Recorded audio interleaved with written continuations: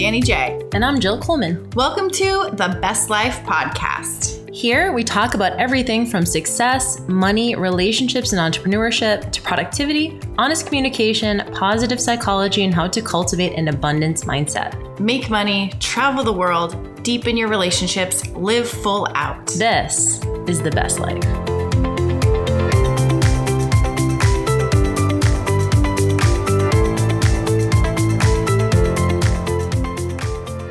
So it's been a few weeks.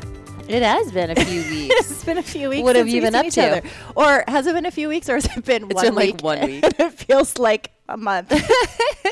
You guys, Jill and I have spent so much time together that when we don't, it feels like ages. It literally is like, I don't know what you're doing, actually. Yeah, what are you doing with your life? We have to catch up. I was actually excited to do this podcast because I was like, I have to ask Jill what she's been doing because we haven't even really talked. I know, and you've been doing so much in Vegas and like just out and about, and oh my gosh, I know. It's been crazy. So it has been. Jill just went snowboarding, and I was so upset, only for myself, because I wanted to go, and I wanted to see her go for the first time. But because of my neck, I just don't want to risk it. But we figured there were some lessons. She sent an email. If you're not on her email list, you need to get on Jill's email list. But she sent an email yesterday, and I go, let's talk about that. That was really such a good lesson. Yeah. So it was. I know I was so bummed that you couldn't go. I actually borrowed Danny's boarding outfit before the first time because I was like, I don't want to spend like $300 if I don't have if I love it. And Danny's like one size smaller than me, so let's just say the pants were really tight. Did you buy a new outfit? I ended up buying my own stuff. Yeah. I was like, I couldn't tell from the picture, but I thought it was. Yeah. So that was the first time. And then we ended up going for a few days to Colorado, and it was a lot, like 2 full days on big ass mountains. It wasn't like we were going down like the bunny slopes. Like we went up to the tippity top, and I was like, I guess I'll get down. I don't know, some fucking way. So it took a long time. I ended up, wiping out quite a bit. It was getting better by the end of it for sure. But, so I did fall a million times, and it was a different type of fall. It was kind of like a car accident type trauma fall, like bruising and stuff, You're versus being like sore from workout. Whiplash at 15 miles an hour, just like pooh. I know. I mean, it was just a different way. And I was like, it was interesting watching myself as sore as I was and going consecutive days. And I remember we'd get to the bottom of the hill and I'd be so exhausted, not only physically exhausted, but like mentally exhausted, just from like trying so hard and like trying to pay attention to so many different things. And then, my boyfriend would be like, do you want to go again? And I'm like, yeah, let's go again. And I was like, this is so odd to me that like we will voluntarily put ourselves in these situations of discomfort at times in order to get better at something. Yeah. And so then I just said, this is interesting because of course, if we're trying to learn a new language or we're trying to learn a musical instrument or any hobby or anything, we always expect that we're going to suck at the beginning. Like we would never try to learn a new language, go to a country and expect that we wouldn't mess up. Of course we're going to mess up. Right. We're going to do our best. But when it comes to certain parts of our lives, I think we expect that we're going to be perfect in it. Like whether it's like a relationship or whether it's, food and exercise or with our finances. And we forget to approach these things as if they're skills. Yep. And so I know for me, and this is, something, and I think maybe you're the same, I don't know, but I don't like doing shit that I'm not good at. Yeah. And so I've had to check my ego and be like, all right.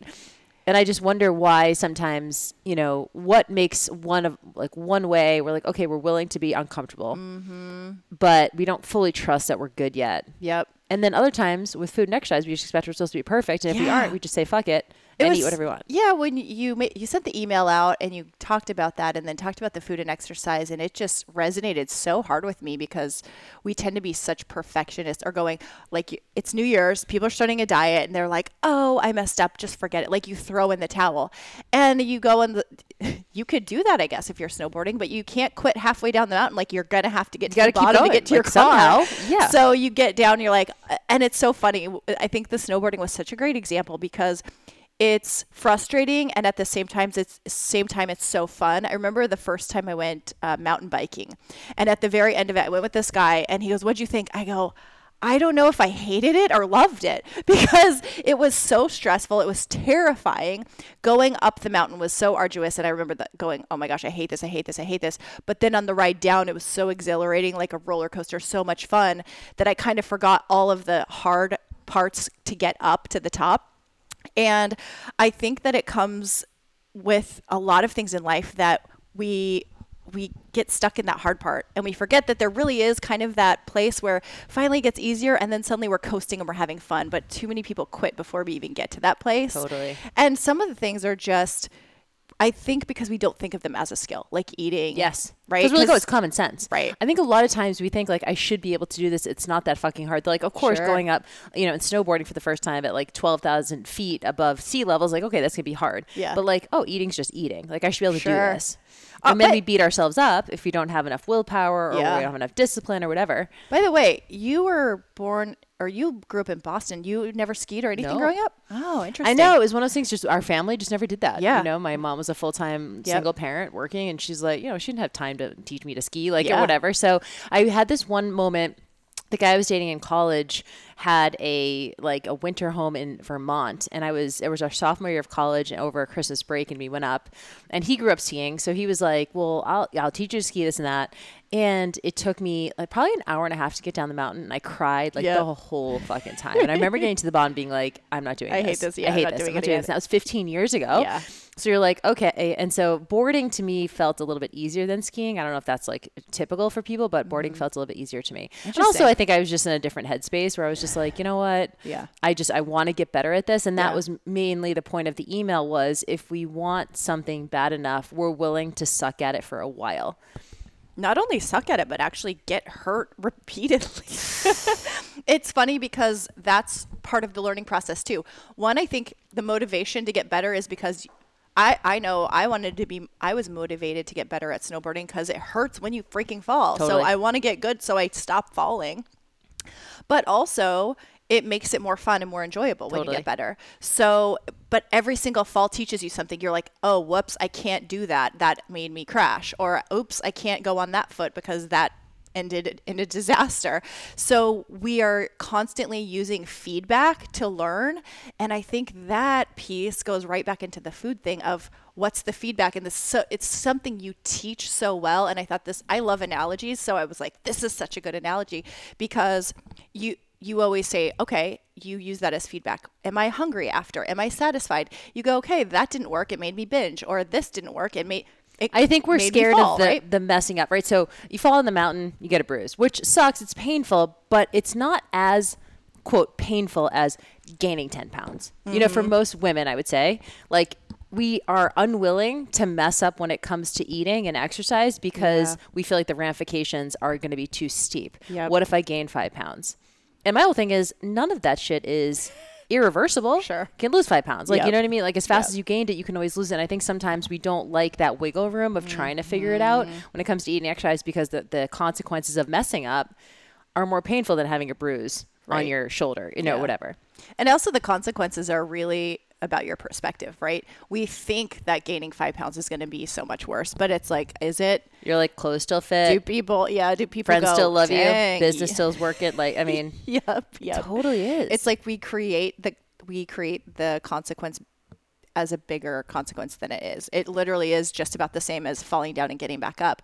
And it can be that simple, but we just complicate it. You know, I thought about it in terms of business too. So last night, the reason why I wanted to have this conversation was a little bit about the email and obviously, you know, boarding. And then we had a friend of ours over last night to interview. He has a podcast and he was doing an interview. And we were talking about business. And he's an entrepreneur. Obviously, Danny and I are entrepreneurs. And sometimes we don't leave enough room for messing up in our business too, because it's so personal. I work with a lot of entrepreneurs, health and fitness professionals who are just starting their business and they assume that everything is going to be good. They go, well, if I just do A and B, then I'm definitely going to get C result. And in my experience, that's just not the way that it always works. Yeah. And so it's so close to you. If it's your business, it's your baby. So like if something doesn't go right, you take it so personally and you get so scared because you a lot of times are not making enough money or you're scared you're not going to be making enough money. So it's interesting. Whereas if you work for a corporation, you try some shit, and if it doesn't work, you're like, like it didn't really work. Like next time we'll do better. A paycheck. It doesn't. Yeah. Right. You're like, and I think if you ask someone who works in corporate, they're like, not everything ever works amazingly well. Like we wish it did. And so, but in our businesses, especially for entrepreneurs, I think we expect that like it's just going to be amazing or it's just going to work. And when it doesn't, it cripples us to the point of a lot of people throwing the towel. I think part of the problem that we have with having the expectations is due in part to social media and how marketers, how entrepreneurs, how am I trying? Spit it out. How internet marketers and entrepreneurs are selling what they're doing and how they're doing it. So they're trying to sell a lifestyle of, look, I have freedom, the laptop lifestyle, but they don't show enough or a lot of the process that it took to get there. So for us on the outside, it looks like an overnight success. And what I love about podcasts and interviews and like listening to interviews with successful people, that's when they do say, look, I tried this and this and this, and I slept on my friend's couch and I slept in a car. I mean, I can't tell you how many stories we heard of people sleeping in cars, sleeping on couches, being broke, borrowing from friends, trying things that didn't work over and over and over. But unfortunately, a lot of times we're seeing them at the top of the mountain, so to speak, and we didn't see the climb up because it wasn't as visible, and there's all that. So I think there's a lot of like shame around it, right? Like I'm not going to be like blasting my failures all over social media, especially if I'm using social media to sell, right? And especially in real time as well. Yeah, and I do think it's important if you are a coach or you're a teacher to share your struggles with your students or with your clients, because I think that they see it as like, okay, I can be successful, but I have to be willing to mess up. I have to be, there's a construct in social psychology called failure expectation. And I tend to think about there's like two different types of people. There's people who expect that things are going to be smooth sailing, right? Especially like to your point, if you're working with a coach or you're working with a marketer and they're going, I'm going to show you my fail-proof system or no guesswork, like it's all these marketing terms, right? And then you buy into something and you're going, hey, I thought it was fail-proof. Like, why am I failing? And so I think that for some people, the expectation is if I just do the work, then I can achieve the results. And there are so many variables in all things, whether it's relationships, the other person, whether it's food and, it's like your physiology, whether it's your business, it's the marketplace. Like there are so many different variables. And so like one person feels like things are going to be smooth sailing. And when they inevitably run into that barrier, they give up. It cripples them into inaction. They take it personally. They can't get around it. They can't see outside of it. And then there's a second type of person. I think you and I, the reason we want to talk about this is because this is kind of how we are, is we expect that shit's going to come up. Last night, I think I shared this. I don't know if I shared this on the podcast, but I was doing a huge launch a few years ago and I had a lot of affiliates that were going to be working with me, which means like basically they were going to be pushing it to their audiences and they were going to get a kickback. So I was launching my mindset makeover course and, I had like maybe 10 or 15. You were actually doing it, I think. And it was the night before. Was this the one? It was the one. Yeah. One? Oh my gosh. So Danny was actually going to be an affiliate for me. Yeah. And you lost money. Talk about a mess up, a business mess up. Yeah. I'll tell you that one after. So I had told my affiliates, okay, cool. Send everyone to the sales page at 9 a.m. Eastern the next morning. It's the night before the launch. We're getting ready to literally send thousands of traffic to this website. And I get on and I'm still working. And then I'm like, what's going on? And it's midnight the night before. And my entire website turned into a porn site. Oh, Lord. And I was literally like, what? Like I was freaking out. I'm getting ready. It was already too late. I couldn't get a hold of my affiliates. They had already queued up their emails. Like it was happening. And I was like, how is that it was just like spyware or something, like attacked my site. And I had a porn site. And I was like, so I freaked the fuck out, obviously. But I was on Google and I was luckily I found like an emergency WordPress like hack person at like 1 a.m. the night before, and they got it back online and like, just got the bug out and whatever. But like, that's an extreme example, but I don't know about you, but I've never done a launch that's gone 100% smoothly. There's always tech issues. There's customer service stuff that happens. Like there's just things that you're not ever going to be able to control. So then the question becomes, are you brave enough to act anyway, knowing that and expecting that things are going to come up? Yeah, that's a hilarious story. I didn't actually know until you said it last night on the podcast. Because I've had porn sites, like my sites do that too, where a fan is like, hey, this is porn. And I go there, I'm like, oh my gosh. And it's terrifying, especially if you're launching with affiliates, holy cow. But we do have those stories. We do have things that come up, and a conversation you and I and Lawrence had last night from the podcast is that something inborn? Is it something you could teach? And first, for the last night while I was talking about it, I thought it was inborn, but I realized that I didn't used to be this way. I was such a perfectionist type child. I always got straight A's in school. I was always the top of my game. So I was kind of the person who literally, and I hate to say this, but if I suck, then I don't want to play. Like, totally. if I am not good at it, I'm not going to do it. So I remember playing sports and I was like, I hate this. So I would just be like, no, I don't like it, because it protected me from sucking. And because things were so easy for me. And so I think it was a handicap for me a little bit growing up, because things were very easy for me. Athletically, things were very easy for me. In school, things are very easy for me. I picked things up super easy. The first time I struggled was in algebra in 8th grade. And that was the first time I never got an A in a class. I had straight A's my whole life, and it was easy. And I remember just going, well, I just hate math. Like I didn't want to try to get good at it. I was just like, well, I don't need this then, because I'm not good at it. So it must not be for me. And I can't remember at what point that attitude changed and shift. I think it kind of started in college, where I realized I actually had to start working for grades instead of just coasting. And actually I do know where it started. When I was an acrobat at SeaWorld, same thing. Everything was coming really easy for me. I showed up 2 weeks late to rehearsal, and all of the team had been learning the new apparatus, and I picked it up like that, like within the first 2 days. So it's getting all this praise and affirmation.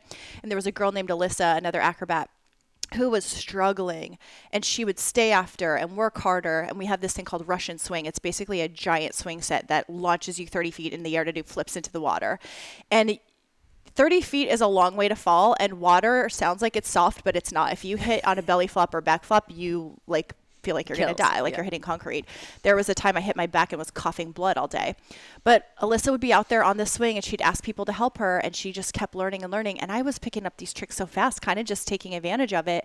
And then she started to catch up to me. And so my competitive nature was like, oh no, this chick can't be like as good as me or better, because she was like way worse when we started. And I think that was one of the first times I realized that I better not just rest on my laurels and work hard. I have talent, but talent only gets you so far. And there is that quote, like, talent will get you so far and hard work will get you the rest of the way. And there's lots of talented people, and there's people like me that rest on their talent, and then people who work harder past them. And I saw that in 2003. And I think that was when I first really shifted and thought, I'm going to have to start working at stuff. And that was also the same year I was paralyzed, and I had to work really hard just to get back to being normal. And it was a shift in my mindset. So I do think that there is some inborn part of people that want to persevere and want to push.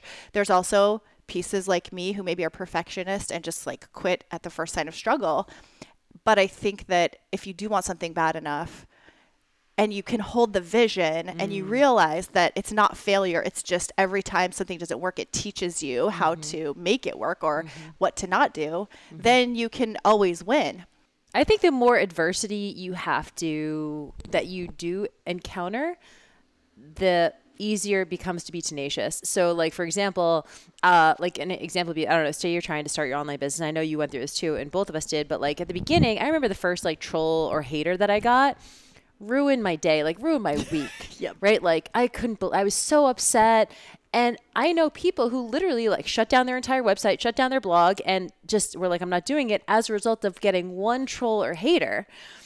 And so that to me is very fragile, right? It's very fragile to like be like just crippled by like that thing. And now, I mean, and then you just get more and you get more and you get more. And I think for you and I, we've probably gotten less than most people, but it just gets easier and easier. Like now, if I get a comment on my thing, it's like no issue. Like it doesn't even, maybe for 10 seconds I look at it and think about it, and then it's like on to the next one. So I think the more adversity or the more challenges that come up, the easier it is to continue to progress or to be tenacious. 100%. And so it's kind of a catch-22. It's like you have to be the most resilient at the beginning when you're the least likely to want to be. Yeah, so true. It's tough. It is.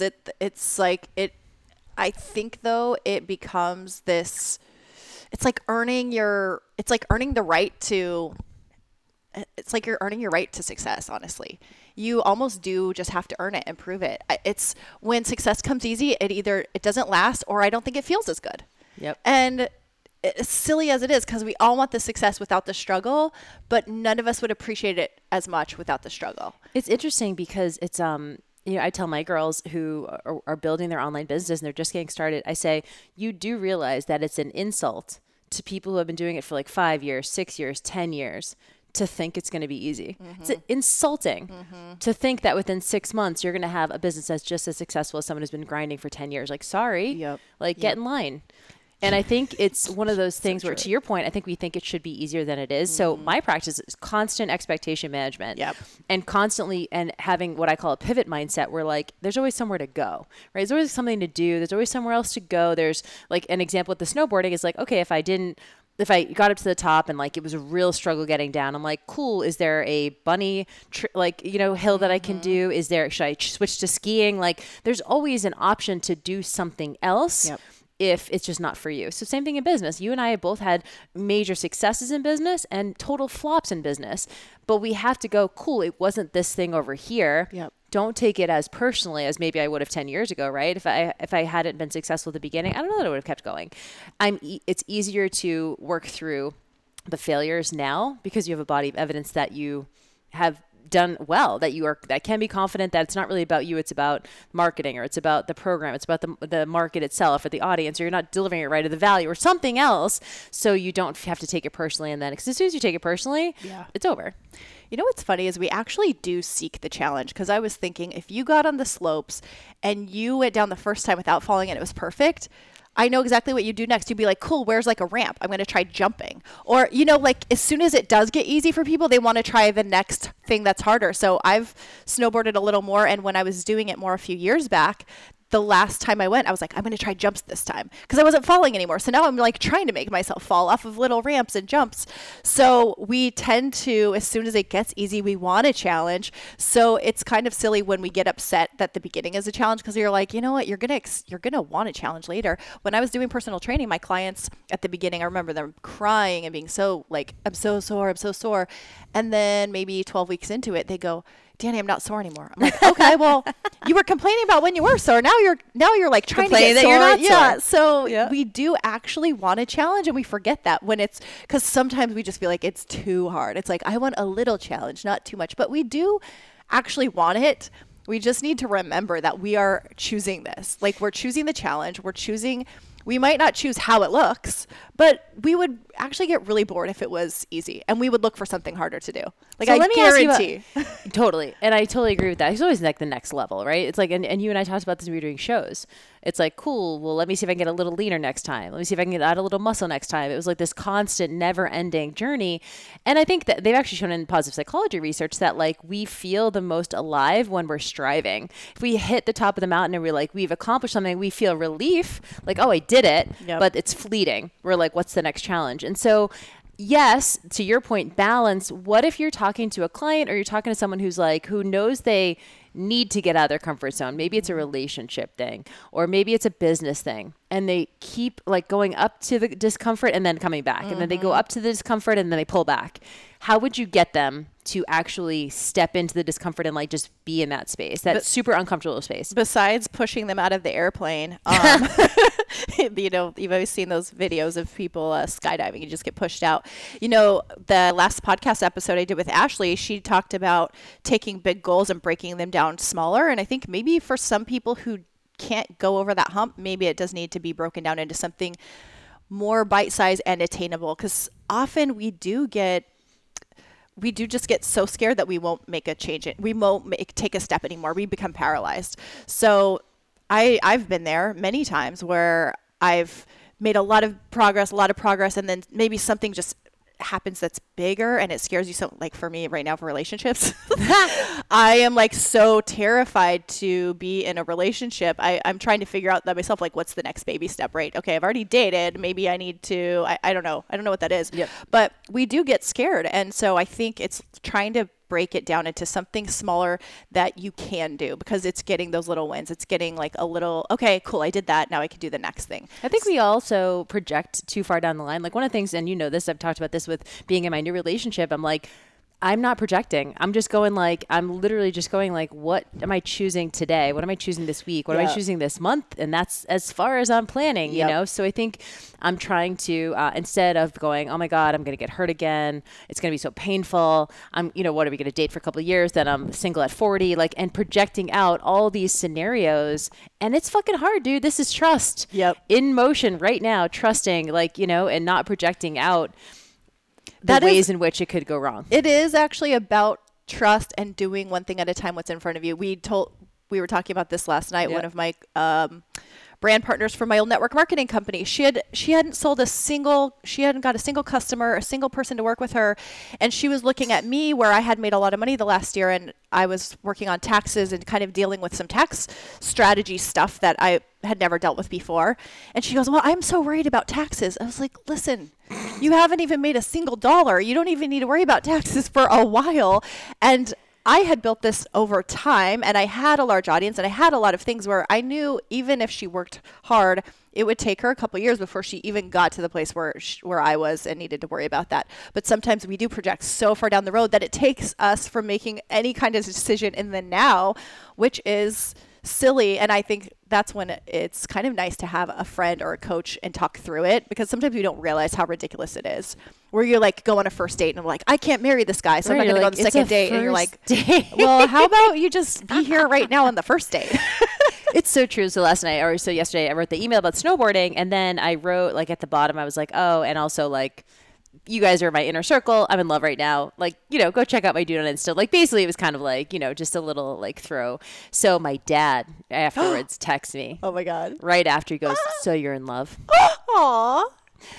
And it was almost like I took it like it was kind of like accusatory. And I go, accusatory? No, it wasn't. I just took it that way because I was like, what? Why does it matter? Like, don't pay attention. So so then I wrote back and I said, yes, I am. And then he goes, is he? Oh. I said, yes, he is. And then he goes, well, congratulations. And then I immediately found myself being like, I'm not trying to marry the dude, but like, I mean, yeah, we're having like a good time, So it's like, I think sometimes we project 10 steps down the road instead of just honoring what's in front of you. And one of the things I always tell my girls is like, you got to go through step 1 to get to step number 2. Yep. And you won't know what step number 2 is and what it looks like until you've gone through step number 1. So it's like, I mean, I think that if you're trying to project out and you're going like, well, what would this look like a year from now? The reality is you won't know until a year from now. Who knows? You just won't know. And you won't know for so many reasons. Natalie Hodson always gives this example. She goes, look at the iPhone. Right now we got iPhone 10, iPhone X, whatever it's called. They had to start with the first iPhone, the iPhone 1. And then they made changes and upgraded from there. They could have never guessed iPhone 10 with the face technology when they started the first iteration. Yep. So and it evolves. Everything we do really takes trying, adjusting, going back to the drawing board, trying, adjusting, scrapping some ideas. I'm sure that there's things in Apple we've never seen because they were just like, no, this isn't going to cut it. Totally. I mean, I guarantee there were tons of ideas. And there are things that are probably from the first iPhone that they've taken out we don't even remember. I know Facebook looks completely different than it ever did. So we do have to just go, cool, this is step 1. It's going to look messy. It's going to look shitty. Maybe not as perfect or polished as I think it's going to be. It's not going to feel as easy as it seems to look for everyone else. That's like elite athletes. You're watching the Olympics and they make it look so easy, and it is not. Like, they are at the highest level of athleticism, and because they have practiced over and over and over and made a million mistakes and started from zero, that they are able to make it look easy. And so many of us in business starting out are looking at the people who've been doing it for a long time, who've been doing the hard work, the things that you don't see, and you're looking at the shiny, like it looks easy, and you're like, no, it's not. We are not watching their practice runs. We're not watching the football games like their practice games. We're watching the game that they're on and they're ready and they're prepared for. We're not watching when they were in 6th grade trying out for the football team. So true. And it's like, I always tell people, it's like, now's time to mess up. No one's fucking watching. Like, no one's paying attention. Like, you know what I mean? If you're starting your online business and you're so worried about like, what if a lot of my girls are really worried about my posts need to be perfect. And I'm literally like, there's 100 people following you and they're all your friends and family who already fucking love you. So it's fine. You know what I mean? It's like, get your mess ups in now when no one's paying attention, because you'll be that much better. And I remember, God, like, and I'm sure you're the same, my old YouTube videos are the worst. I didn't even take them down because I was like, these just need to be documented. Like, from 2010, they are terrible. I mean, literally one person goes, are you in a jail cell? Because there was a electrical outlet like right above my head, and it's like in a concrete just block.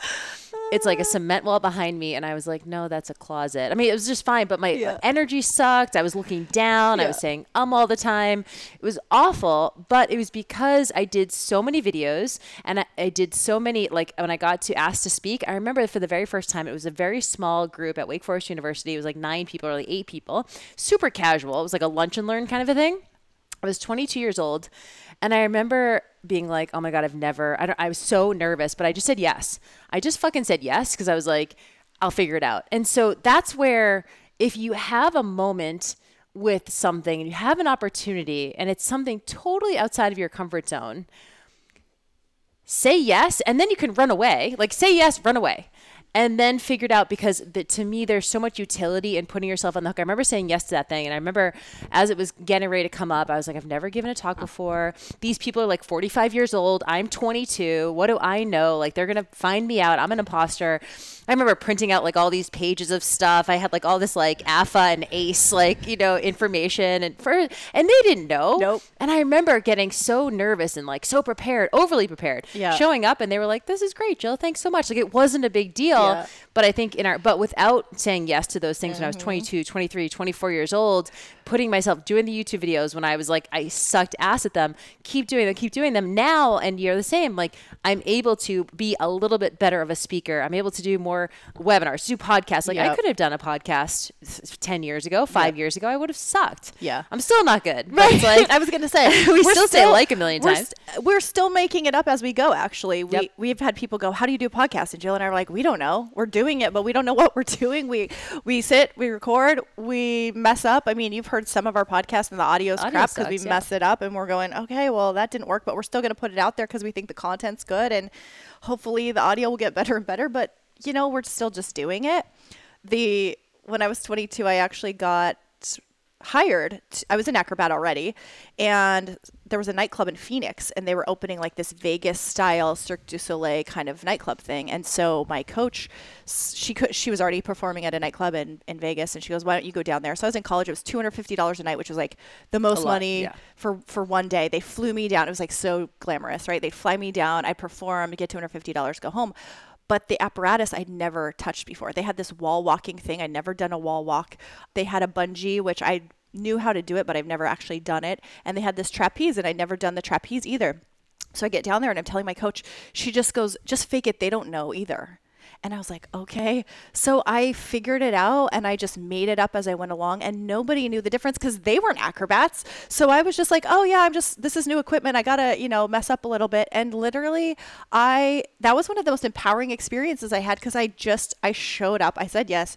I had literally never seen any of these equipment, and I made it work. And then I felt like a rock star. But I mean, my coach was literally like, just fucking do it, and you will figure it out. And I was like, okay, I guess this is what I'm doing.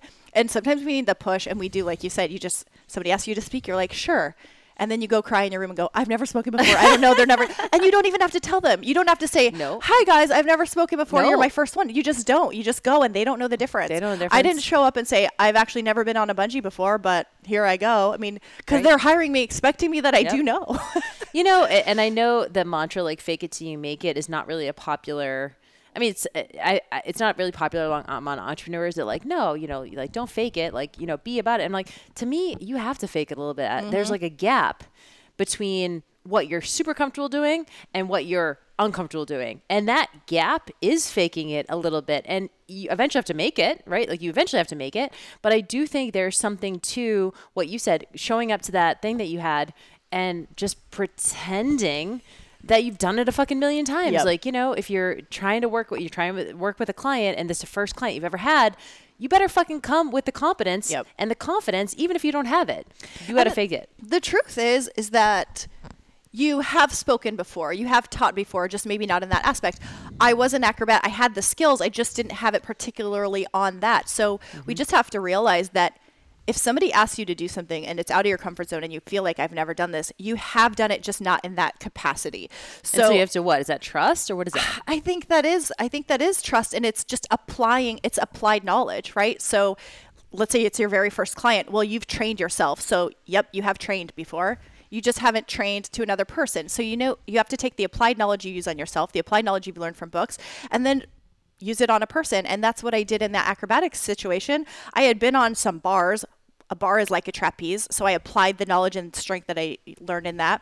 I've been on some spotting belts, which is like the bungee, so I just use that. So really, when you're asked to do something that maybe you've never done, you can dig in and go, you know what, I actually do know how to do this. I'm not faking it. I might be faking this particular instance, but I have done this before, just not in the way that I think it looks. You know what? Let's talk about that, because we talked about this at Christmas, and I want to bring this back up. So you guys, Danny and I went to, our friend Lori Harder was giving a TED Talk, and it was a TEDx talk. So it was local. So we went there, and there was maybe like 6 or 7 people giving TEDx talks that night. And I think you and I witnessed probably what it would be our worst nightmare when it came to a speaking, right? And even that wasn't as bad. So like worst case scenario, you are giving a huge speaking gig, right? You're on a TEDx stage. This is a pretty big deal, right? There's literally hundreds of people in the audience. This woman got up, and I don't exactly know what her message was, and I don't really remember anything about her, which is probably good, and she started giving her speech, and you could tell that it was 100% memorized.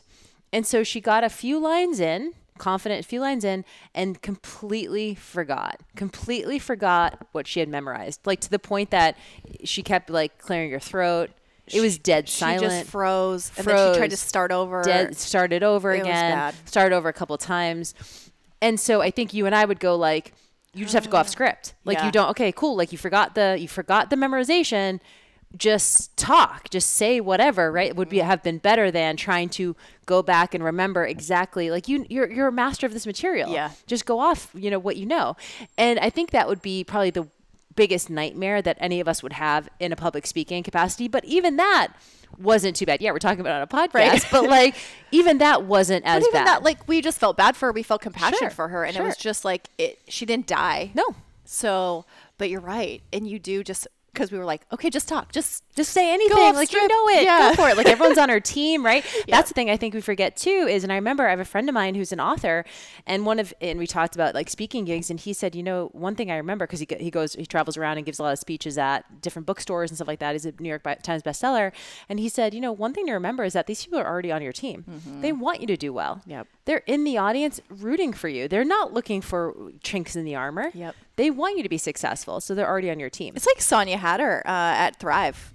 Cole Hatter runs Thrive. Sonia's his wife. She had never spoken on a stage ever, and her first talk was at the Thrive stage. It was like 1,500 people last year. And she was so nervous, and you could tell she was nervous, and she came out and was kind of reading off of slides and things like that. But you could tell everyone in the audience was so just rooting for her and excited, and they're like, standing ovation. And it was just like the bravery watching somebody do something hard and scary and just going through it, doing it anyway. It really is that people are on your side and they do want to see you succeed, and they don't even care if you mess up. It's not like they're going, ha, I knew they were going to mess up. Like, it's like if she messed up, if there was any kind of mess up, people would just clap. It's like, okay, good. Keep going, We want to see people be successful. So it's actually more inspiring to see people fall and get back up. Yep. If I had found out, actually, it's so funny.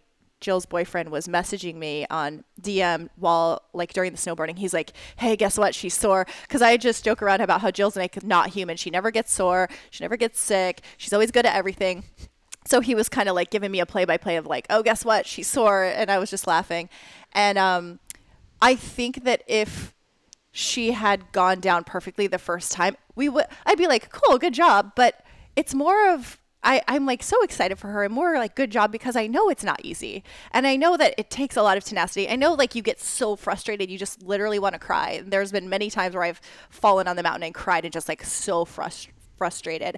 And so it makes me want to cheer her on more and more excited than had it been super easy. Sure. So I think we need to also remember that people rooting for you also, not that they like to see the struggle, but they're more behind you. They're more excited for you when they see the struggle and they see your success. Yep. They're more on your team that way. Yep.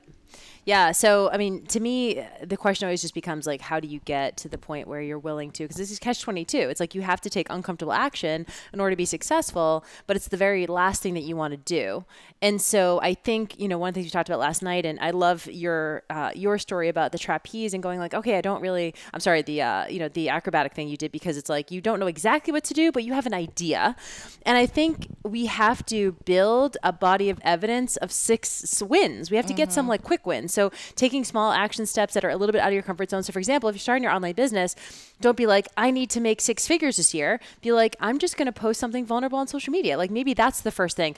And the good news about that is everything's deletable online. So it's like, oh, this sucked. This what, like delete that shit. Like, so it's really, to me, it's so low risk. So taking those small steps, and then instead of expecting that like it's going to be amazing, look back and go, wow, like I did all of this stuff over the last year. I posted on social media however many times. I've, had this many sales conversations. I've done all of these, and like really take that in and really realize and allow for that to give you the success moving forward, and use it to leverage your ability or your self-efficacy to do the next hard thing. I think you need to build a body of evidence that you're that you have some wins in some area, and you can use that to leverage to other areas. And it's all about creating momentum. That's when you get the small wins, and then they seem to just get easier.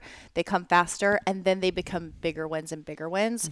And ultimately, momentum is hard to start, but then once you get it going, it's so easy. It's like pushing a car that's stalled. It is so hard to get that thing moving, but once it's rolling, you could just kind of push with your finger and it's still going. Totally. And it's really about getting the momentum and going, okay, the beginning is just going to feel, it's going to feel like more resistance. It's going to feel a little scarier, but you're not going to die outside of anything dangerous. And you're going to learn from it, and you're going to learn every single time you make a mistake what to do next time. Yep. So love it. Yeah. Baby steps.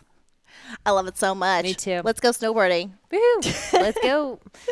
All right, guys. Well, thank you for joining us again. Please subscribe. Also, we are doing the Best Life podcast tour, Brunch with My Besties, this year. So maybe we'll be coming to a city near you. If you want us, hit us up on social media and say, come here, and give us good reasons.